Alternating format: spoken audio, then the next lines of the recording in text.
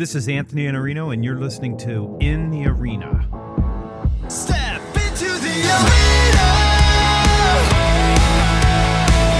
Give it all that you got. Into the arena. It's time to make it your best shot. Chase the dream and break the scene. Your opportunity is right here. It's right here. It's right now. Welcome to my arena.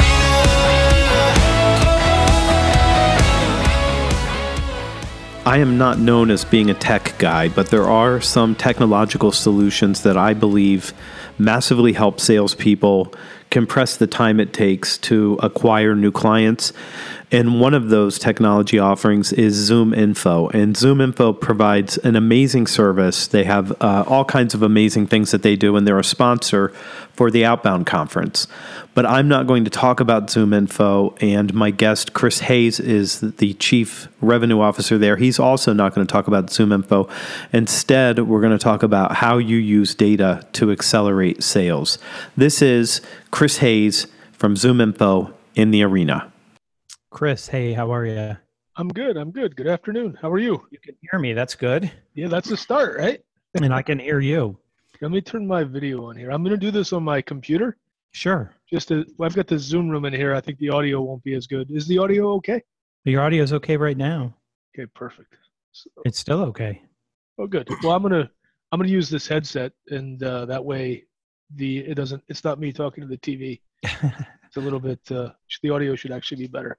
I think mine looks pretty good on this side. It looks like I'm in the green there, not blowing it up too much, so that's good.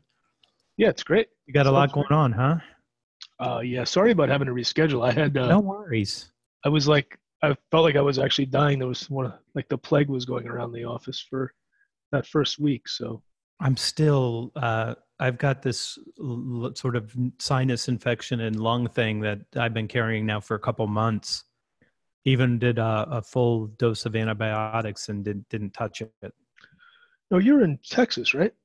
Columbus, Ohio. Columbus, Ohio. That's not even close. Okay. Oh, it's in the same country. We're that close. I've got family. I've got a niece and cousins and stuff in Columbus. We've been out there a couple of times. It's a great city. It's a really cool city. I mean, it used to be the best kept secret in the Midwest, but now it's just not a secret anymore. Yeah, a lot of people are flocking there now for sure. 85,000 a year, and wow. so you got a city of 1 million and you're going up by 8.5%. I didn't realize it was that much. Yeah, That's it's pretty heavy. We're pulling everybody out of other cities. So Cleveland, Cincinnati, they're coming here, and there's just so many jobs. That's great. We drove there from at the time we were in Harrisburg, Pennsylvania. I think it took us about 8 hours to get out there. Yeah. It was Pennsylvania is a long haul across that state. Yeah, it's a long state. I'm going to grab something to drink. I'll be back in 1 second, then I'll get us started. Yep, no worries.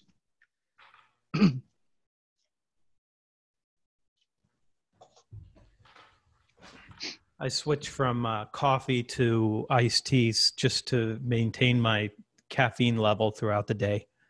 I just stay right on coffee. I like coffee a lot too, but I wanted something cold.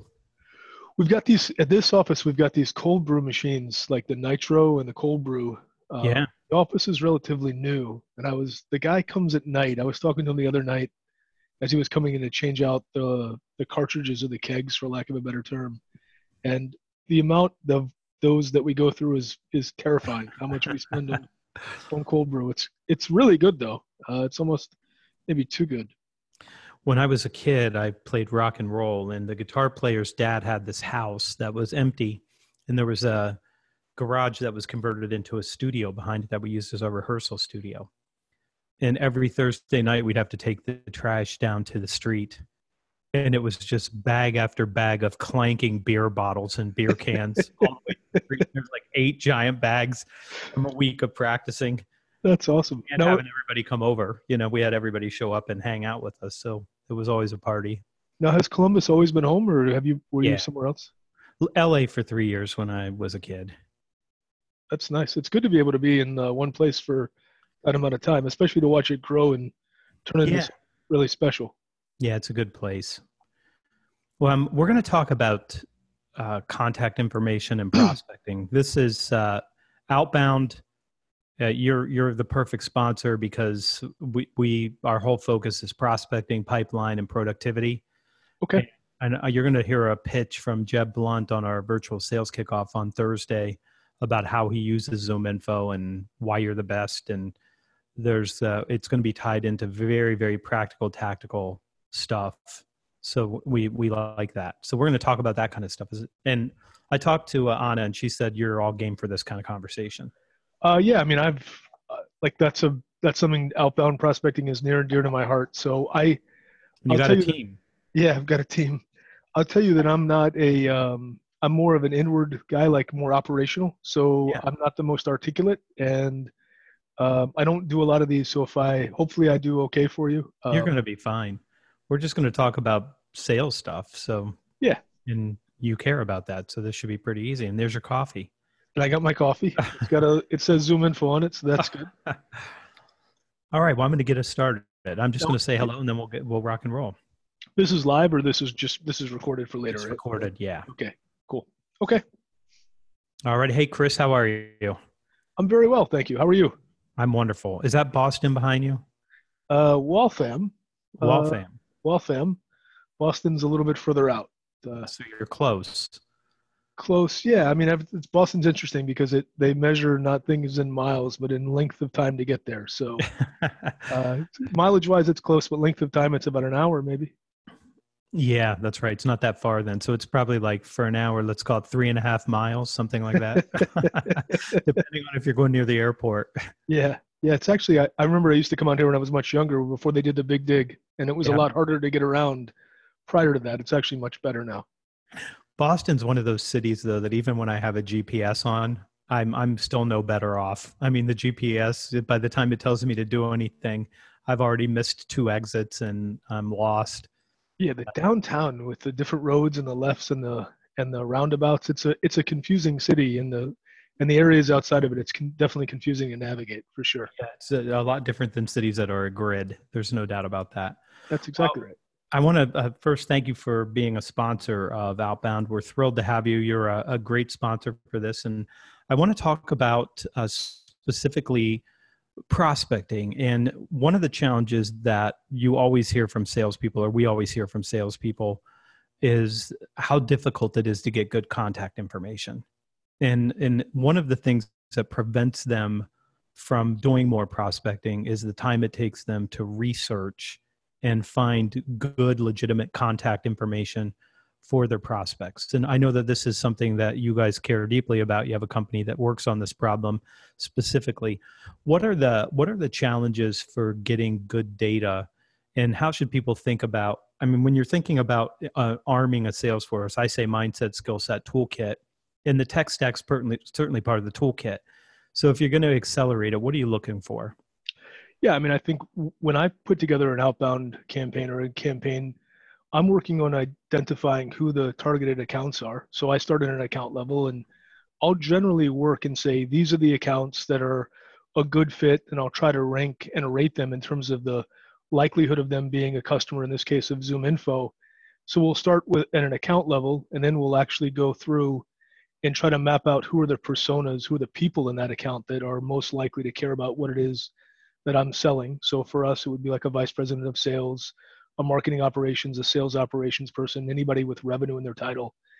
And then once I understand those 2 pieces, then I try to go get the actual information about the company and then those specific titles in the organization, and understanding, how they fit in that org. And then probably most importantly, if you're going to be doing an outbound campaign, is around the direct dials, actually trying to make sure that you have a way to get directly to that person and those contacts within that company, and making sure that you're not inundating your team with 500 contacts, but maybe you're trying to get down to a manageable number of, these are the 15 most likely contacts at this company that are a good fit for what it is that you're selling. Let me ask you about the title thing, because for a long time, I mean, you would look at the title, but I think the world of titles is changing so dramatically now. I mean, and I think that sometimes we're like because we're in sales, I want the executive vice president of sales. Maybe, but maybe it's the sales operations manager who is tasked with this. Are you finding that it's more difficult to just use titles as sort of the heuristic, the rule of thumb? Get this title because we know. I mean, I'm a big proponent of trying to make yourself informed, and the data and informing what it is you're trying to do. So for us, for example, we'll take a look at all of the we call them demos or events that we've created across the period of a year, and then we'll track those to an outcome. Were we able to get a hold of them? Did it complete? Did it turn into an opportunity? And then did the opportunity win or lose? And if it lost, why? So we'll start looking at that, and then we'll take a look at the titles that started that, and then the titles that we ended up bringing back into that opportunity as it progressed. So when we talk about titles, we'll generally think about a list of not 3 or 4, but a list of, to your point, it could be 50 or 60 that we'll end up building a crosswalk and say, these are the titles that are most likely, based on prior performance, to be people who are going to be initial champions for our particular service and offering. And then understanding that once we start working with them, these are the titles or the people that we might need to get involved to help progress that, and if they're different. A good example for us is our solution is, I'm going to use the word viral, where if we can get our solution into the hands of an AE or an SDR, then they realize the value of it, they realize how empowering it is, and then they start to share that with their peers, and then that starts to become a groundswell. So we can actually start an opportunity on our side with an account executive or even an SDR. It's a little bit more work to spread out, but going in and getting in the door with that lower level title or that person who might not have budget, and then using that to navigate up is a pretty effective strategy for us. Well, they're to be frank here, they're salespeople, right? So, I mean, who do you want going and talking to somebody about what I need other than a bunch of salespeople, saying, look, I'm getting really good data, it's speeding me up. That's a pretty good case study for a bottom-up approach. It's perfect. And if we have one of the reps, like we talk about our reps in terms of people who are generally, we've had people here a long time that are our top performers year over year. And when we think about them, they might not be the people who write the check or make the final decision, but I can tell you that, I purchase a lot of sales tools and technology over the years, and I'll go and talk to them and say, this is what I'm thinking. Can you take a look at it? And if they evaluate it and they tell me that it's valuable for what they're doing, that has a tremendous amount of credibility for me in terms of making a decision about a tech stack, or, maybe if we're going to jettison one as well. So finding those key contributors within an account is a key element for what it is that we do. Yeah, it's interesting. It's sort of the military concept of the ground truth. Like who knows what you need on the front line more than the people that are on the front line. I mean, certainly you can make a decision from a building, far, far away from the front, but they actually are doing the work. And when they say it's working, you want to enable that and make sure that they get more of it. Absolutely. What is your opinion on, and you said something that interests me because it's another challenge that's pretty specific to salespeople. It's very easy to get the corporate phone number. Anybody can scrape that. That's easily done. Are you finding it to become more and more difficult to get direct dial numbers? I mean, not more difficult. I think it's the way I think about it is it's actually, as this space that we're in becomes more and more crowded, not my space, but the act of being software as a service sales, where it's more inbound, it's more phone based and very little in person, it becomes more and more difficult to break through. And, hitting the switchboard and trying to navigate that is really challenging. When you deal with a connect rate that if you're lucky, if you make 10 calls, you have 3 conversations. If you don't have the direct dial, you're down to like 10 to maybe 0.5 in a day. Yeah. So it almost becomes, if you're an effective seller, if you're an effective prospecting person, if you don't have the direct dial, it almost becomes untenable to be successful. It becomes very, very difficult. What are you seeing out on the other coast? There are a lot of companies that just don't have phone numbers at all. I mean, there's not even a decision tree, for you to get into. What do you think about that trend? Are you seeing that more? It is something that's happening more. We've actually, in the Discover Org platform, for example, we started to add in the mobile numbers in the platform, and that is something that we're going to be bringing into the Zoominfo platform as well with the acquisition. So as people don't invest in PBXs or they invest in virtual phone systems or none at all, being able to get a hold of them with email and then with the mobile numbers becomes key. And mobile numbers too, as it's number portability, which dating myself that I even know that is something that cell phone numbers are pretty permanent these days. So if you have somebody's cell phone number and they move and change jobs, if they've been an advocate for what it is you've done or sold them in the past, being able to find them and follow them to a different opportunity is a pretty big win as well. I always just use the area code as a shortcut to know where people are, and I'm like, oh, you're in Cincinnati, and they're like, no, I left Cincinnati like 8 years ago. I still have a 513 though. I'm not giving up my phone number. Yeah, the phone number is really sticky. Yeah, they just don't change. Like I can't even imagine how hard it would be to actually change my mobile number. It would be awful. How do you go back and take back all of the emails that have that embedded in it that people just type your name in to find your phone number? Yeah, I use a little piece of software called EverContact. And anytime somebody sends me an email, it grabs all their contact information and puts it into my contacts for me in Gmail. Oh, that's nice. It is really nice because it's easy to find anything. But when I type something in my iPhone to like pull up Chris Hayes, I mean, as soon as I type C, it's got to grind through, 12,000 contacts to figure out what that is. So there's a giant lag time. And now I'm starting to rethink that. But it's really nice that it grabs all that for me. So it just pulls all the data and it's handy. Yeah, that harvesting piece is pretty valuable for sure. It is. It's nice to have them all in my iPhone most of the time. Other times I'm like, I probably only need like 72 numbers or something like that. Certainly Dunbar's 150 relationships or something like that. You have a team there, and I think it's interesting, to talk to people that actually have a team and you're using your own products and you also have a tech stack. What's your opinion on sequences in prospecting with multiple touches across multiple people? And I know that a lot of people call this account-based marketing or account-based selling now. We just called it strategic targets. It's what it was before, like be strategic. And what is your general feeling about what kind of an approach you need to really be successful at prospecting? Because it's certainly not one call anymore. I agree 100%.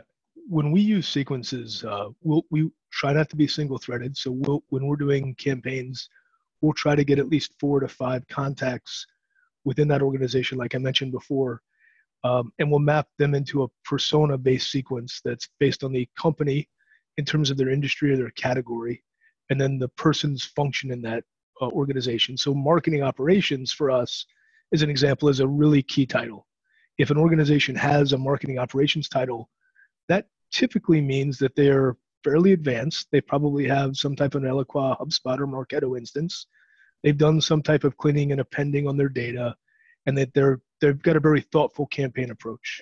So if we can get that person engaged, then they're interested in other things that maybe the vice president of sales or the director of sales isn't. Their interests align, but getting him or her to engage about enriching data on a form fill, they're interested in that from an MQL conversion perspective, whereas the vice president of sales or the director of sales he or she might care about the MQL conversion because it's something the company talks about, but they're ultimately caring about making sure that their leads turn into demos that turn into wins.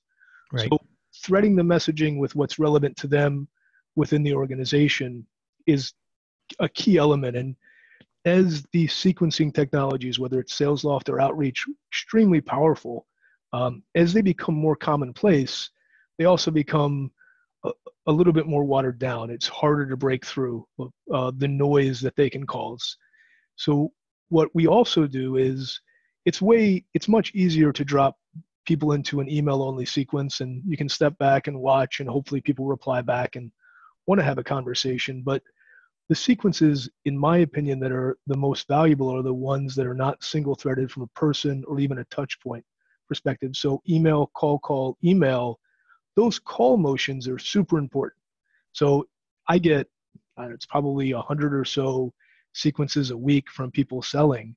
And the people who actually pick up the phone and call me in those sequences are the vast minority. Most people It's 1 out of 100 if it's that many. absolutely. And those are the people that will typically break through and will get on my radar. And then even taking that a step further, I'm a big proponent, and it's somewhat old school, is voicemail. Like leaving Me somebody too. a voicemail, to me, if you've taken the time to call and they haven't picked up, if you don't leave them a voicemail, you might not actually get the benefit of that call, of knowing that. Right. Do you knock on people's door and run? I mean, no, you want them to know you were there. You leave a note or something. Look, I stopped by to see you. That's a Call great me. analogy. You're going to do something. Yeah, I don't know why you would waste the call when you could give them a good 60-second pitch about what kind of value you intend to create for them and what you can share with them that might help them. It- And what I train my team on is, when they leave a voicemail, is basically say, hey, this is Chris Hayes. I'm with Zoominfo. Say those two things in Yeah, the first 5 seconds, because that might be the only thing that they listen to. This is Chris Hayes with Zoominfo. Okay, delete. I need to move on to my next one. But now they've known Chris Hayes Zoominfo. So if I've deleted 5 of those messages over the past week and a half, if you then call me and connect and go, hey, Chris, it's Chris Hayes with Zoominfo. At that point in time, I've listened to all your voicemails, like maybe only 3 seconds, but I know you've been putting in the effort. So you've got me now. I'm going to give you the time to actually talk to me. I just heard from a rep last week who got a deal, and when she met with the key contact, the contact said the turnover in your industry is so atrocious. I never take a meeting with the sales rep until they've been in their job for at least 8 months. That's great. And literally just said, you got to the 8-month mark and you've been so persistent, and your emails have always been so positive. I'm going to have a meeting with you. And she won the deal that way. So there's something to be said for being known and for having that persistence. I want to take a couple minutes and talk about what you just said. I like phone first and then email, because on the phone, if you're concerned about trading your time for the value that I have to offer you, I at least have a chance to restate my case. On an email, I don't get to rebut your decision. Like, I'm not sure that's enough value, but I like phone, then email. But I'm older school than you are, probably. I want to win, and I want to do what it takes to win, and persistence and being in the conversation is valuable. But you started to talk about what is an MQL, and I'm so interested in the conversation about MQLs and SQLs because I see this conflict between sales and marketing that I don't even think should even be a discussion at all. And the rep says something like, well, that lead's not qualified. They're not ready to buy. I'm like, well, if they were ready to buy, they'd just be placing an order on a form, right? I mean, we're handing them to you because we think they need somebody to help them make the decision to buy. And they're like, yeah, but you never know if they're good. Yeah, right. You never know. So what should you do if you don't? I mean, if you get a lottery ticket, you're like, well, I'm not going to scratch that thing. It's probably a loser. No, you're going to scratch it, right? You're going to take a look and say, I at least took a look at it. And I think I stole that from Andy Paul. But that is, I mean, you got to look and see. So this marketing qualified, I think that the thing that I see is the marketing people want to make a case that it's qualified by saying, well, they downloaded this white paper and the title's right. Well, does that mean that they have an interest in changing what they're doing? Maybe, but probably not. I mean, there's a lot of people that download a lot of things. And then the salesperson says that, well, it's not qualified. Well, are you going to work on them? I mean, even if they're not interested in buying right now, wouldn't you rather have a call, find out where they are, make sure that they know who you are, try to create some value for them, so later on you can develop a relationship, and when they want to change, you're known, to your point on the voicemail. Absolutely. I think like what we do on our side is we actually have the MQLs, and we break them into hot and warm MQLs. So a hot is also analogous to a hand raiser or a form fill. And those, they're not all great, but those are probably the best that we get. And, you know, we're a big proponent, nothing special, but we're a big proponent of speed to lead. So we try to get back to the form fills measured in seconds, not even minutes. And by and large, we're able to do that. I love that. I mean, seconds rather than minutes is aggressive. It means I care deeply about taking care of this person. And I love to hear from people, like I love to hear, hey, I just hit enter. I just did that, and you just called me. It's a point of pride. Um, We're watching you. and then on the warm MQLs, like we talk about the target accounts. So we have a firmographic, technographic score that we run, and then we look at their behavior. And when they pass that behavior threshold and they're a good fit account, they move into a warm MQL. And it's not the same speed to lead. If we have capacity, we will try to engage that person as quickly as possible. But both of those, we make money off of both of those types of leads, and we measure our conversion rate by week, by month, from demo booked to demo completed to op created to op won or op lost. So we know historically over the past 2 years what each of those channels does for us, and we make money off of both. And to your point, I love the expression, if the lottery, the scratch off ticket. That's a great analogy. Yeah, I think I stole that from Andy Paul. Give him credit for that. I think that's where that came from. But I think it's right. I mean, you don't know, so you check. And, worst case scenario, they now know who you are, and you can put some notes in the database, and now you can try to nurture them. And if it's somebody that's a target account, I'll share this with you. I spoke to this company earlier this year out west, and they have all these things like you have, a lot of technology, a lot of seeing things coming in, and a lot of lead generation. And they had 2 of their dream clients fill out a form, and now they had their email addresses. And they were so excited to get the email address. I mean, they were like, we've got their email addresses. and I said, well, if you believe so strongly that what you could do for them would help them tremendously, why don't you just call them and ask them for a meeting? And they looked at me like I was, just let out of a hospital or something. They're like, just call them? Yeah, why did you wait until, so you waited a year for them to respond to something and give you their email address? Why not target them and call? But they have a very inbound kind of mindset that one of the reasons I was there is to help them change their mindset. Why not just try to help the people that your whole solution is designed to help and let them know you exist? But the email's not that hard to get. You could have got it.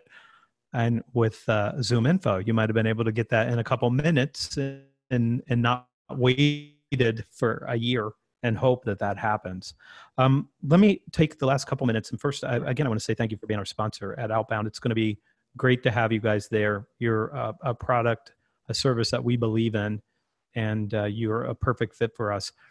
But you are now acquired by Discover.org. When did that happen? I think the deal closed right at the beginning of February. So February 1st, I think we was when the deal actually closed. Yeah. And is there so much overlap, or is there going to be something that you're bringing to them that's going to make the combined entity far greater than the individual pieces? Absolutely. I think one of the things that when we came together, the amount or the amount of overlap was much smaller than we expected. We had a few accounts where people had invested in both, which was great. I mean, that's the type of company that's really on the forefront of understanding how data and information helps inform their process. Yeah. And when we peeled that back, the actual level of overlap at the user level in those accounts was very, very small. So there were customers buying Discover.org for a certain use case, and then they were buying Zoominfo for another use case. And the plan for us right now is to actually come together with a combined platform that we'll be in the marketplace with. That should happen in 2019, where we bring kind of the depth of data that Zoominfo had. The amount of data that Zoom has is bar none best in class. And then the overall breadth of data that Discover.org brings to the market in terms of org charts, intent data, scoops, et cetera, bringing those together so that customers can not have to go out and buy one or the other, but can buy the parts of those offerings that they need to be successful in the market. So this is one plus one is 5. It's tremendous. And we're in the first month when we started to work as a sales organization, because I still have sellers that are selling Zoominfo and I still have sellers selling DO, but we're now working together to provide customers in this interim solution, this interim state, with the best possible solution. So we're collaborating together, and Like the amount of value that we're delivering in the marketplace is just, it's more than I think we even imagined. Wow, that's exciting. It really is. It's exciting to be a part of it. Not everybody gets to be a part of something like that. It's exciting to be a part of it for sure. Yeah, and it's a growing space too, and so taking the dominant role in that space is important. Yeah, I feel a lot like I use the phrase, we all want to be informed. So anything that we do in life, the more informed we are, we feel like the better the outcome. And what it is that we do, Dio and Zoom together now, is we help inform people about what they should be doing, who they should be doing it to, and how to do it. And that's, to me, at the forefront of what sales is and where sales is going.